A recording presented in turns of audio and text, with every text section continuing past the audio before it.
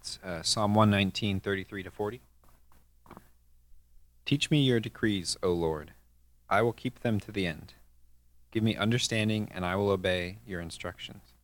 I will put them into practice with all my heart. Make me walk along the path of your commands, for that is where my happiness is found. Give me an eagerness for your laws rather than a love of money. Turn my eyes from worthless things and give me life through your word. Reassure me of your promise, made to those who fear you. Help me abandon my shameful ways, for your regulations are good. I long to obey your commandments. Renew my life with your goodness. Okay, I'm going to try to do the slides, Amber. I'll let you know if it doesn't work. Okay, so last week I wildly miscalculated either one, the influence of the movie The Ten Commandments from 1956, or two, the average age of our church, or maybe some combination of both, because I've since learned that the movie The Ten Commandments from 1956, starring Charlton Heston, that I thought everyone had heard of, is not as culturally prominent as maybe I had thought. And as it turns out, it's not just Holly, but not even a few of you, but actually several of you who had no idea what I was talking about last Sunday when I introduced the movie The Ten Commandments. Mr. Pace is laughing in the back. So this Sunday, I will not be offering any cultural artifact as a catchy introduction or any kind of pop culture reference. Instead, I would like to begin with what I find to be a rather startling and very telling statistic. According to one estimate, approximately 1.81 trillion photos will be taken during the current calendar year of 2023. So you can see the number of zeros it requires to get to 1.81 million or trillion. To break it down further, that means 5 billion photos per day, which comes out to 57,246 per second.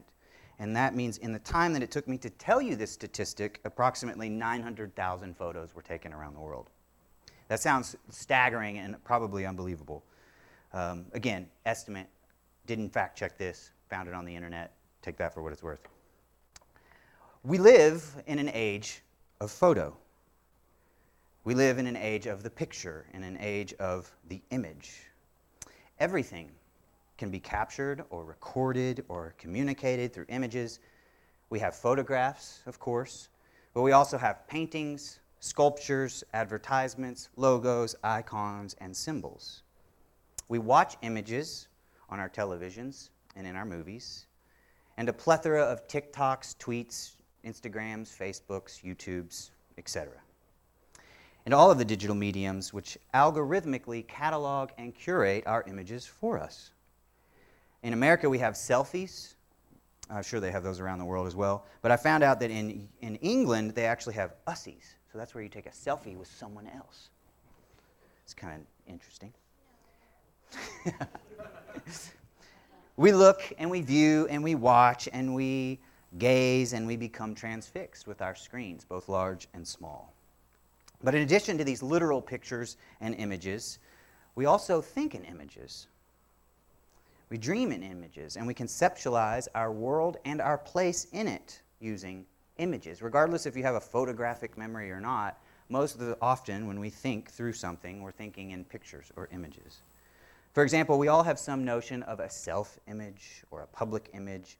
Companies have a product or a corporate image. Advertisers help us build up a brand image. To varying degrees, we consider at all times, to varying degrees more or less, the image we are presenting. Is this good for my image? How will I be seen? We have images in our heads that serve as shortcuts, even, for everyday life. Each of us has some image of what it means to be a man or a woman, a husband or a wife, a father or a mother. Some of those images may be somewhat under attack in our day. We inherit or reject certain images about things like integrity or honesty or faithfulness or responsibility. For better or worse, our stereotypes and our prejudices are even image-based, as we adopt certain kinds of images for certain kinds of people, the poor, the wealthy, the powerful, the successful. We have some image of our head even of what it means to be a Christian. And that means, of course, we have all sorts of images that relate to God, Jesus, the Holy Spirit, things like sin, judgment, eternal salvation, and its alternative. More than we might imagine, when we stop to think about it, we realize that images, both real and imagined, tend to influence just about everything we do and even believe. We are awash in images because they are everywhere. They are on our screens, they are on our walls, on our roadways, they are on the sides of our buildings, they are on clothes that we wear, they are in our heads, they form our concepts, they are in the deepest recesses of our psyches where we cannot see them. They help construct our worldview, they compose our dreams, and they are often the most vivid and compelling features of our waking life. After all, an image is worth 1,000 words. And if you're familiar with that quote, you'll know that it was an advertising executive who coined that at the beginning of the 20th century. Go figure. Now, full disclosure, I'm not opposed to images. I don't think most of you are. I like images. I like photos. I love visual art. I might be a musician, but I really do like visual art, movies, all of those things. It has an important place in our culture, and it certainly brings much into the world that is beautiful, meaningful, and formative for us. But it is so formative, in fact, that perhaps we do well to consider what kind of people we are becoming as the primary way in which we engage with each other, with the natural world, and with our spiritual life, and the very God we worship, is through the medium of images. As I hope we'll see this afternoon, there is a reason why God's second commandment to the Israelites on Mount Sinai has to do with graven images. So if you would, turn in your Bible to Exodus chapter 20, and we are going to read together beginning in verse 1. It's a short passage.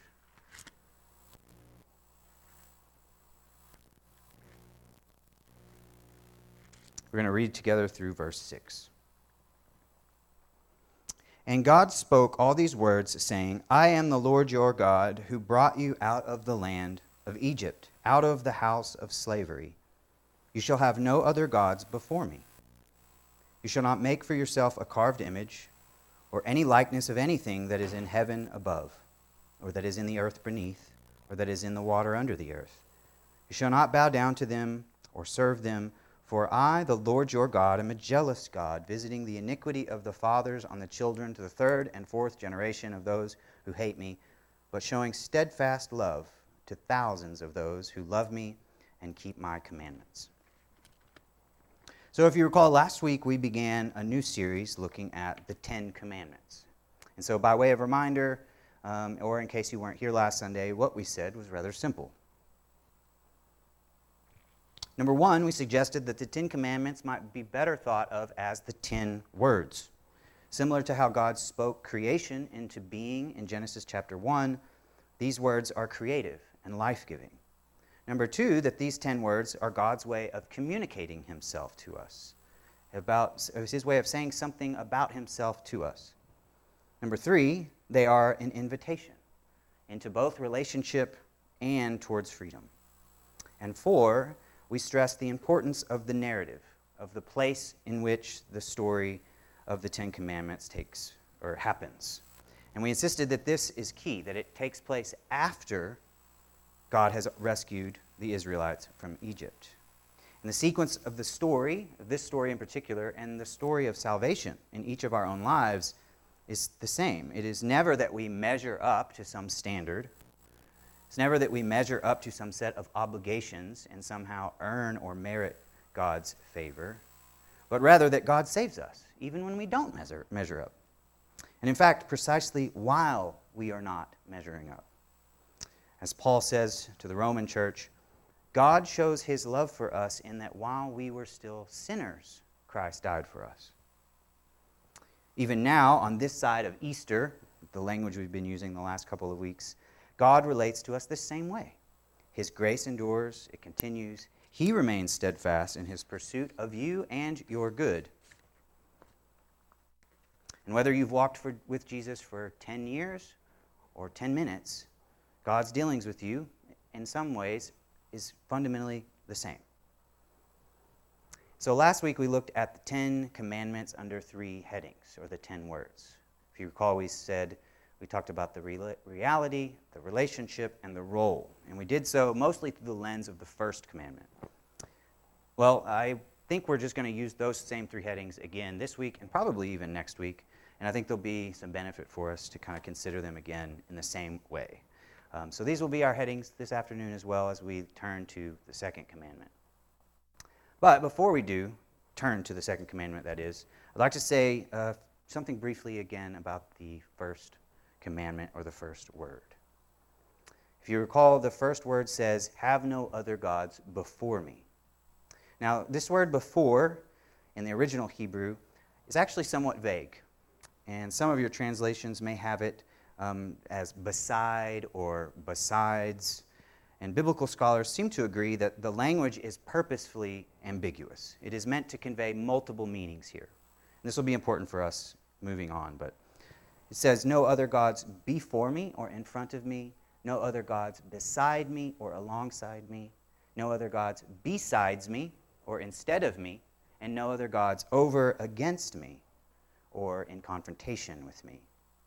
And so keeping all these senses in mind for us as we kind of move along will be helpful to bring out the full implications of this first word, especially as it will relate to the second word that we'll look at in a moment.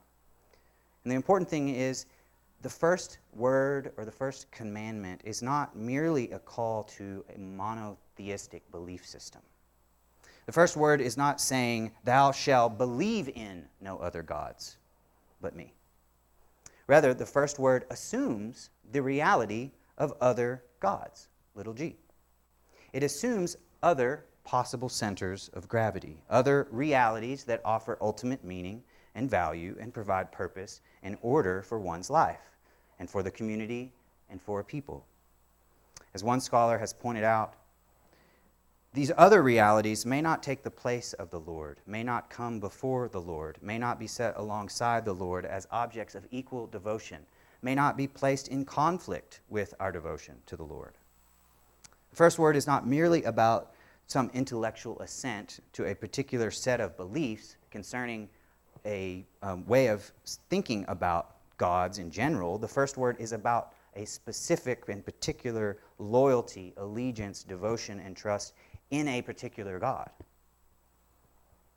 Namely, this God, the Lord your God, who brought you out of the land of Egypt, out of the house of slavery. It is this particular God who redeems and delivers and saves, who deserves our gratitude, trust, and devotion. And so to say it again, the first word is not merely about belief, it is about love and trust. As both Moses and Jesus will summarize for us later, it is about loving the Lord your God with all that you are, with all that you have, and all that you do. Now, of course, someone might say, many of you may be thinking in your heads right now, but Chaz, we live in 2023. We don't believe in other gods anymore. We don't buy all this ancient mumbo-jumbo about multiple deities. We're not like the ancient Hebrews or even some of our contemporary Eastern religions. We are modern people in the digital age. We have science. We have medicine. We have technology. We know better. We know that other gods don't exist. So clearly, this first commandment must mean something different for us in our time. And I would simply reply by asking, are you so sure? So turning now to the second word, we are told this: do not make for yourselves any image or any likeness of any created thing, and then bow down and worship it or serve it, depending on how your translation puts it. And the shorthand for this second word might be, do not make for yourself an idol. But what is an idol exactly? One potential answer I would offer is this: it is anything that we place before, beside, besides, or over against the God who rescues, redeems, and saves. And so idols are those little g gods which we supposedly no longer believe in. Now, of course, most of us in this room, I know, will not be like carving out any wood or stone or bronze anytime soon into the form of a cow or a four-headed, eight-legged deity. And I doubt any of us will find ourselves physically bowing down to anything anytime soon. And so it is true, in this way, we are quite distant and quite removed from any ancient and contemporary forms of idol worship. However, I would submit to you, perhaps we make a bit of a mistake if we assume that ancient people or contemporary people actually thought that the physical, material statues and figures that they bowed down to were actually little gods. As it turns out, most biblical scholars will agree that ancient people knew that the statues themselves were just that, statues. And they understood that the statues were somehow symbolic or representational. They knew that the material statues were just mediating a way of interacting with an immaterial God who stood somehow behind the physical object. And if you think about it, it makes sense, because any time an idol was destroyed, all they had to do was make another one, and then they could just keep on going. So obviously there was some distance between the thing that they bowed before and the actual reality that they were trying to encounter. And so in this way, I actually think we have much more in common with ancient idol worship than we sometimes like to admit. Here's what I mean. Obviously, none of us in this room will actually believe that the physical, material, tangible reality of money is a god. None of us think that our bank account or the paper dollar in our pocket or the plastic credit card in our wallet, none of us think those are actually a god. None of us think that the home that we live in or the person that we are married to or the children that we raise or the job we work at or the television we watch or the phone in our pocket or even the reflection we see in the mirror each morning, none of us think those are actually gods. And yet, as I'm sure you all are familiar, we often bow down, worship, and serve such realities. Metaphorically speaking, perhaps. That is, that to the extent that we allow such realities to be the center of meaning and value and purpose and significance in our lives, to serve as ultimate reality, we have found ourselves in front of an idol. Now, of course, all of these things are good. They are very good, in fact. In the same way that the rain for crops and the fertility for their children and protection from their enemies were good for ancient people. They needed such things to survive and to flourish. And the same is true for us. You and I need lots of things, good things, very good things, meaningful things, important things to survive and flourish. But the question is, what happens when good things, created things, become for us ultimate things? And hopefully the connection with the first commandment is becoming more clear for us. No God before, beside, besides, or against your trust and devotion to the one who rescues and redeems. The reality is that you and I trust all sorts of things all the time to provide ultimate purpose, meaning, structure, and order. We ask our family to bear this burden. We ask our career. Or perhaps we seek comfort and convenience. Or maybe it's some self-defining event from our past. Or it's a certain hope or dream for our future. You can fill in the blank. We ask all such things from time to time, all such images about the world, about our life, to order and structure our reality. And then, when it inevitably becomes fractured, splintered, and disordered, the funny thing is we ask the very same things to go about picking up the pieces. And the way in which we do this is through images, as I've mentioned already. In other words, we set our attention and our intention, our trust and our devotion, our focus and our faith upon and towards a kind of image, which then serves to guide and direct us. It leads us in the course of our life. You might even say that it aims our life in a certain direction, because such images sometimes function kind of like a target that we are trying to hit. And then we evaluate and judge our life according to the level of accuracy with our aim. It has always been this way, in fact. So think about it. In Genesis chapter 3, instead of listening to what God had spoken, to the words of God, instead of relying on the relational reality that was God who spoke with them, talked with them, the scripture says that Eve saw that the tree was good for food and that it was a delight to the eyes, and that the tree was to be desired to make one wise. She took of its fruit and ate, and she also gave some to her husband who was with her, and he also ate. Or as Paul tells the Roman church quite a bit later, speaking specifically about the issue of idolatry, he says this, "For although they knew God, they did not honor him as God or give thanks to him, but they became futile in their thinking, and their foolish hearts were darkened. Claiming to be wise, they became fools and exchanged the glory of the immortal God for images, resembling mortal man and birds and animals and creeping things." And so from the very beginning to this very day, we often exchange the living, personal presence of God for something else, for something not necessarily alive, not necessarily personal, something which lacks real presence, is not present, but only a representation. That is, we often exchange the glory of God, the relationship with God, for an image, for a facsimile. Which brings us to our second heading, which is the relationship. So remember last week what we said about words.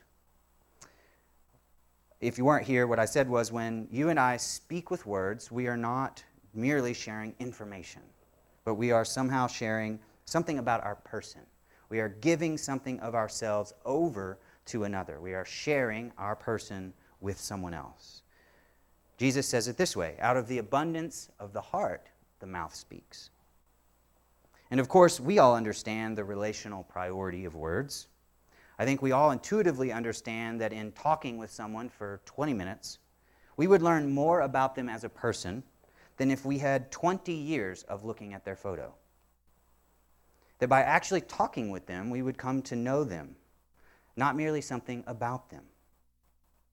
Because words go much further toward relationship than images. Because images can't correct us when we get it wrong. The same is true in our interactions with God. When God speaks, he shares something of himself with us. And this is part of what is going on in the second word on Sinai. God is safeguarding us from relating to him in such a shallow, superficial, one-sided way that occurs when all we have is an image to look at. He is inviting us rather into the rich, meaningful, personal interactions that take place between two who communicate by the sharing of words. And I think most of us assume that God spoke the Ten Commandments to Moses all by himself in a private conference and then had Moses relay to the Israelites what God had said. So it's normally the narrative goes, Moses is up there by himself, he gets the Ten Commandments from God, and then he comes down and he shows the Ten Commandments, or he gives the Ten Commandments to the rest of the people. And of course, there are several instances of Moses doing something like this, where he meets privately with God on the top of Sinai, apart from the people, and then comes down and shares with them what God had said. But I think there is something important about the giving of these particular 10 words, of what God here in particular has to say, that might be missed if we don't notice that, in fact, our scriptures suggest that perhaps God spoke these words to everyone, to all the people gathered around Mount Sinai. So if you remember in the previous chapter in the story, Exodus 19:9, God tells Moses, "Behold, I am coming to you in a thick cloud, that the people may hear when I speak with you." And then in chapter 20, it begins with, "And God spoke all these words, saying," notice that it doesn't say, "and Moses told the people what the Lord had said." And then, interestingly, it is only after the 10 words are spoken and given that the people then ask Moses to not let God speak with them lest they die. They were afraid and were trembling, stood far off and said to Moses, "You talk, but don't let God speak to us." But this is after God has supposedly spoken the 10 Commandments. And then finally, or actually only then, after this, does God then say to Moses, "Go speak to the Israelites and say this. You have seen for yourselves that I have talked with you from heaven. You shall not make gods of silver to be with me, nor shall you make for yourself gods of gold. So there's something intimately and intrinsically connected between God speaking and the making of images. Because all throughout this narrative and in any other places where this narrative or this story is recalled, it's always put together that the people heard God speak, therefore don't make images. And as a final example, listen to how Moses himself recounts the story in Deuteronomy chapter 4. So he's giving a sermon basically on the events of the Exodus in a way. So he says to the people there, remember how on the day that you stood before the Lord your God at Horeb, that's also known as Sinai, the Lord said to me, gather the people to me, that I may let them hear my words, so that they may learn to fear me all the days that they live on the earth, and that they may teach their children. And then you came near and stood at the foot of the mountain. Remember, he's speaking to all the people, while the mountain burned with fire to the heart of heaven, wrapped in darkness, cloud, and gloom. Then the Lord spoke to you out of the midst of the fire. You heard the sound of words, but saw no form. There was only a voice. And he declared to you his covenant, which he commanded you to perform, that is, the 10 Commandments. Therefore, watch yourselves very carefully, since you saw no form on the day that the Lord spoke to you out of the midst of the fire. Beware lest you act corruptly by making a carved image for yourselves. Now, admittedly, we talked a little bit about this at Gospel Community on Wednesday. I don't want to be too heavy-handed about this. There's some debate about who heard what at Mount Sinai among biblical scholars, and people much smarter than me have differing views on kind of how this actually played out. But my point is just simply this. For many of us, the image or the picture that we have in our head regarding this story serves as an example of the image or the picture that we rely upon to fill in our understanding of how we imagine God relates with his people. That sometimes the picture we have in our head may not always be entirely accurate. It may be just that, an image. It may be, whether from the influence of a particular theological tradition or education, or the influence of certain cultural or societal artifacts and imagination, like a movie called The 10 Commandments from 1956, which you should have heard of. It may just be that the images in our head don't actually take account of this personal presence of God who speaks, rescues, and redeems. And it may just be that that is precisely what God is trying to guard us against with the second command. Because it may be that when we have a preconceived image, when we have an assumption that's built around a certain picture of God, it may just be that we have simply stopped listening. Which brings us to the other safeguard built into this second word. It says, do not make for yourselves any image. In other words, we are not free to make God in an image of our own liking any more than, say, we're able to make another person into an image of our own liking. You have probably heard this term objectification when it comes to human beings. We hear that we should not objectify people. We should not objectify women. We should not objectify men. We should not objectify our employees or those that we oversee. And we are not to treat other human beings as objects. But if we think about what this means, we see how it relates to the second commandment. To objectify someone is to reduce them to like a single static image.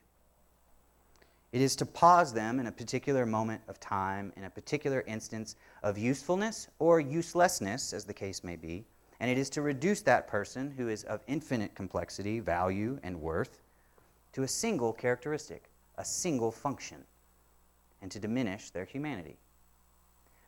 When we make ourselves an image, or when we make for ourselves an image which we believe can capture in its totality the dynamic, creative, life-giving, and sustaining personal reality that is this God who rescues and redeems and saves and speaks with us, we do the same thing, and we commit the same kind of objectification, only to a much greater degree, obviously. To reduce God to a single image or to reduce God to a single image or attribute is to objectify him. And what this means is that we are not free to simply conjure up images about God based on how we happen to feel, or what our current culture happens to tell us, or even what our family of origin happened to think as we were growing up. Rather, we must continue to listen to what God says about himself, to the words that he speaks to us. Because in every relationship, when we stop listening to one another, the relationship is in trouble. When we encounter what we find to be, as an example, when we encounter what we find to be a rather kooky way of experiencing God among friends, relatives, wherever you happen to see this in the news or the media, when you find a wacky theological perspective that you just don't quite understand, doesn't seem to correspond to what you think you know of God, it might just be that particular way of thinking or way of understanding God have crafted a particular image. And they have reduced him to this single characteristic or attribute. And it may just be that they're no longer listening. And alternatively, sometimes it may in fact be you or me that is no longer listening. And so we should continually listen to God, to his words, to his voice, to the various ways he chooses to communicate and share himself with us, through Scripture, through prayer, through nature perhaps, and in the words we speak with one another. For God is not an object, but a personal presence. So what about this whole part about God being jealous? And what about this weird thing about visiting the iniquity of the fathers on the children to the third and fourth generation, and God being jealous, and what is all this? Well, that will bring us to our final heading, which is the role of the second word. So to begin, I think we have to change how we think about this word jealous. Perhaps it's helpful for us to remember, maybe not, I don't know, but etymologically the word zealous and the word jealous are related. So that might help us frame this word jealousy just a bit different. Because God is jealous for us in the same way that we might be jealous for our spouse. First of all, we want them to ourselves. We don't want to share them in a certain way. We don't want them finding satisfaction outside of our covenantal bond. We are jealous for them in a certain way, for their attention and for their affection, and it would be really odd if we weren't. Second, we are jealous for them in the sense that we want what is best for them. We desire their good. We are zealous for it. And of course, the same can be said of God's jealousy. God knows that when our attention and our affection, our trust and our devotion, our faith and our love begins to point itself somewhere other than him, that this is not good for us. So his jealousy co-constitutes itself. It is precisely because he desires our good that he will not share us with any other god. Because again and again, our scriptures will speak to the fact that idols are not good for us. Psalm 115 says it this way: "Their idols are silver and gold, the work of human hands. They have mouths but do not speak, eyes but do not see. They have ears but do not hear, noses but do not smell. They have hands but do not feel. Feet but do not walk, and they do not make a sound in their throat. Those who make them become like them. So do all who trust in them." Idols cannot save us. They cannot help us. They cannot rescue us.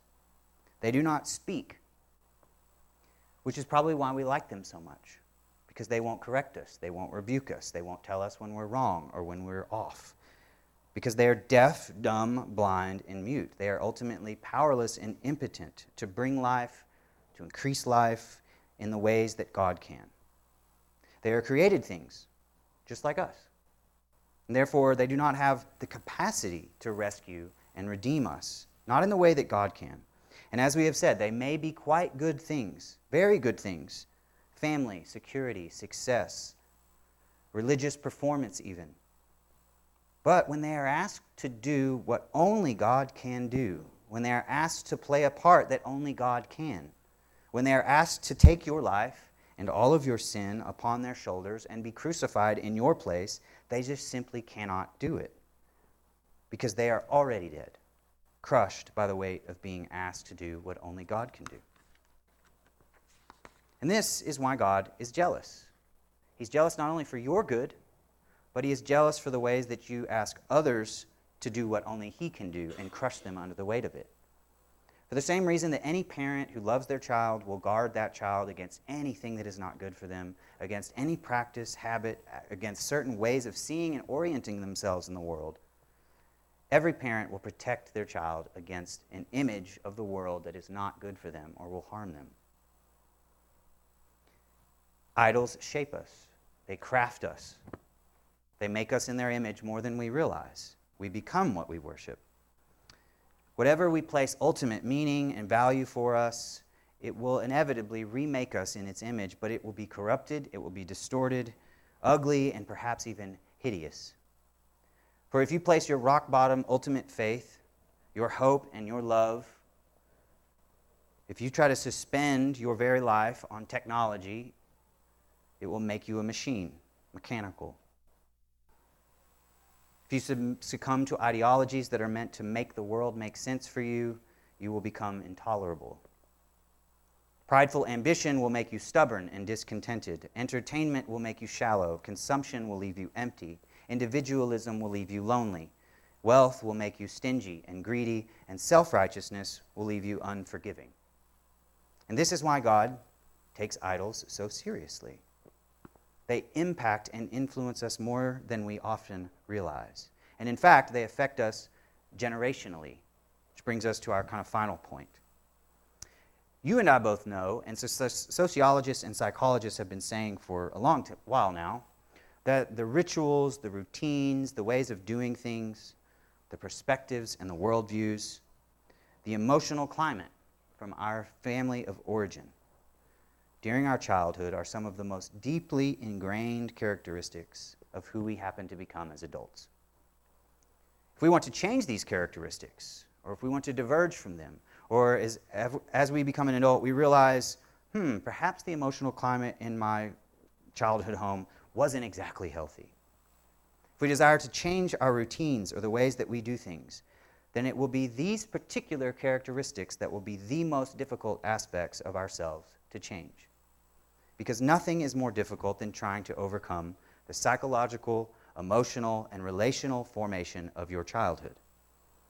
What we often don't think about, however, are the idols of our childhood home. That is, what kinds of images were crafted in your childhood home? What kinds of idols were there served? That is, what is the center of meaning and value, purpose, and significance in your family as you grew up?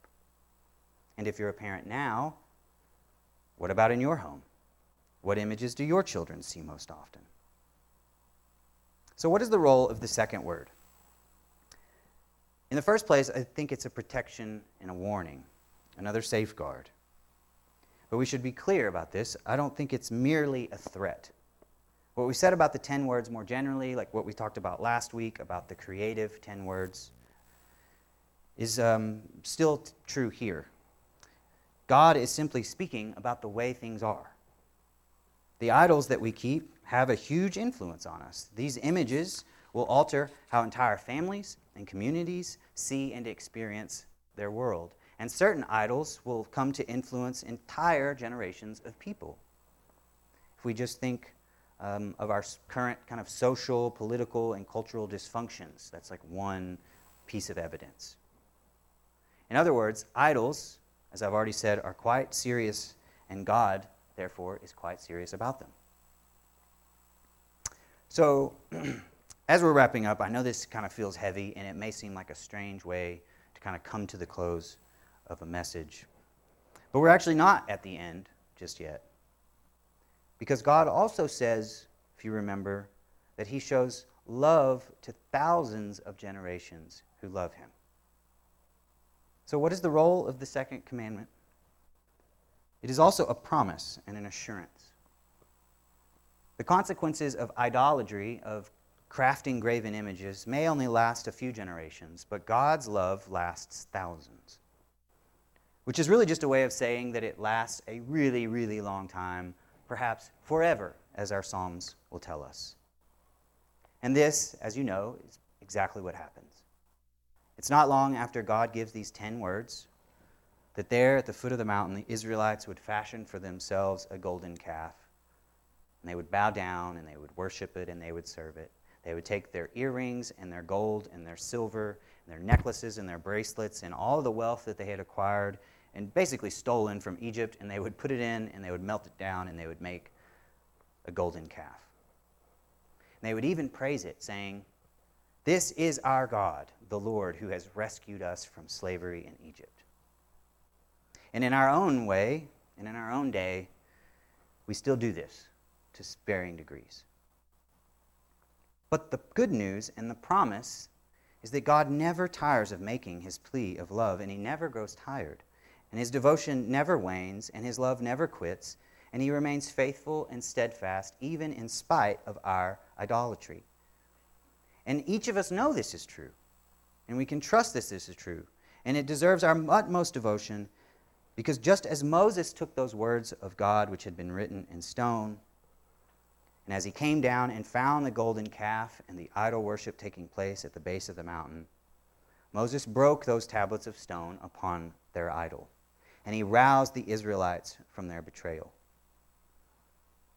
And then about 1,200 years later, the word of God would be broken on a rough, bloody Roman cross. And that word would be broken and silenced in our place. And that word would shatter and silence the idols of this world and every idol that is manufactured in the human heart. And the word of God would have his blood poured out for our sake, so that we might have new life in him, have our eyes and our ears open to hear again, to know again this personal presence that is God. And this, our rescuer, our redeemer, Jesus Christ, would call this the new covenant. And so here we have about 3 minutes or so for you to just kind of personally reflect before we continue in song and communion. So I'm just going to give you about 3 minutes of silence. We did this last week. Is the slide not coming up? Hammer? Yeah. So we'll just take about 3 minutes. I invite you to just spend some time reflecting on these questions. And then after about 3 minutes, I'll come up and I'll pray for us. And then just like last week, we'll have Sam play for just a few minutes, and you can come down and receive the elements, but take them back to your seats. And after everyone has communion, we will read together. But yeah, just about, I think we have time, about 3 or 4 minutes, just to quietly there in your chair with you and God. Just reflect on these questions, and then I'll come and close us in prayer in just a moment.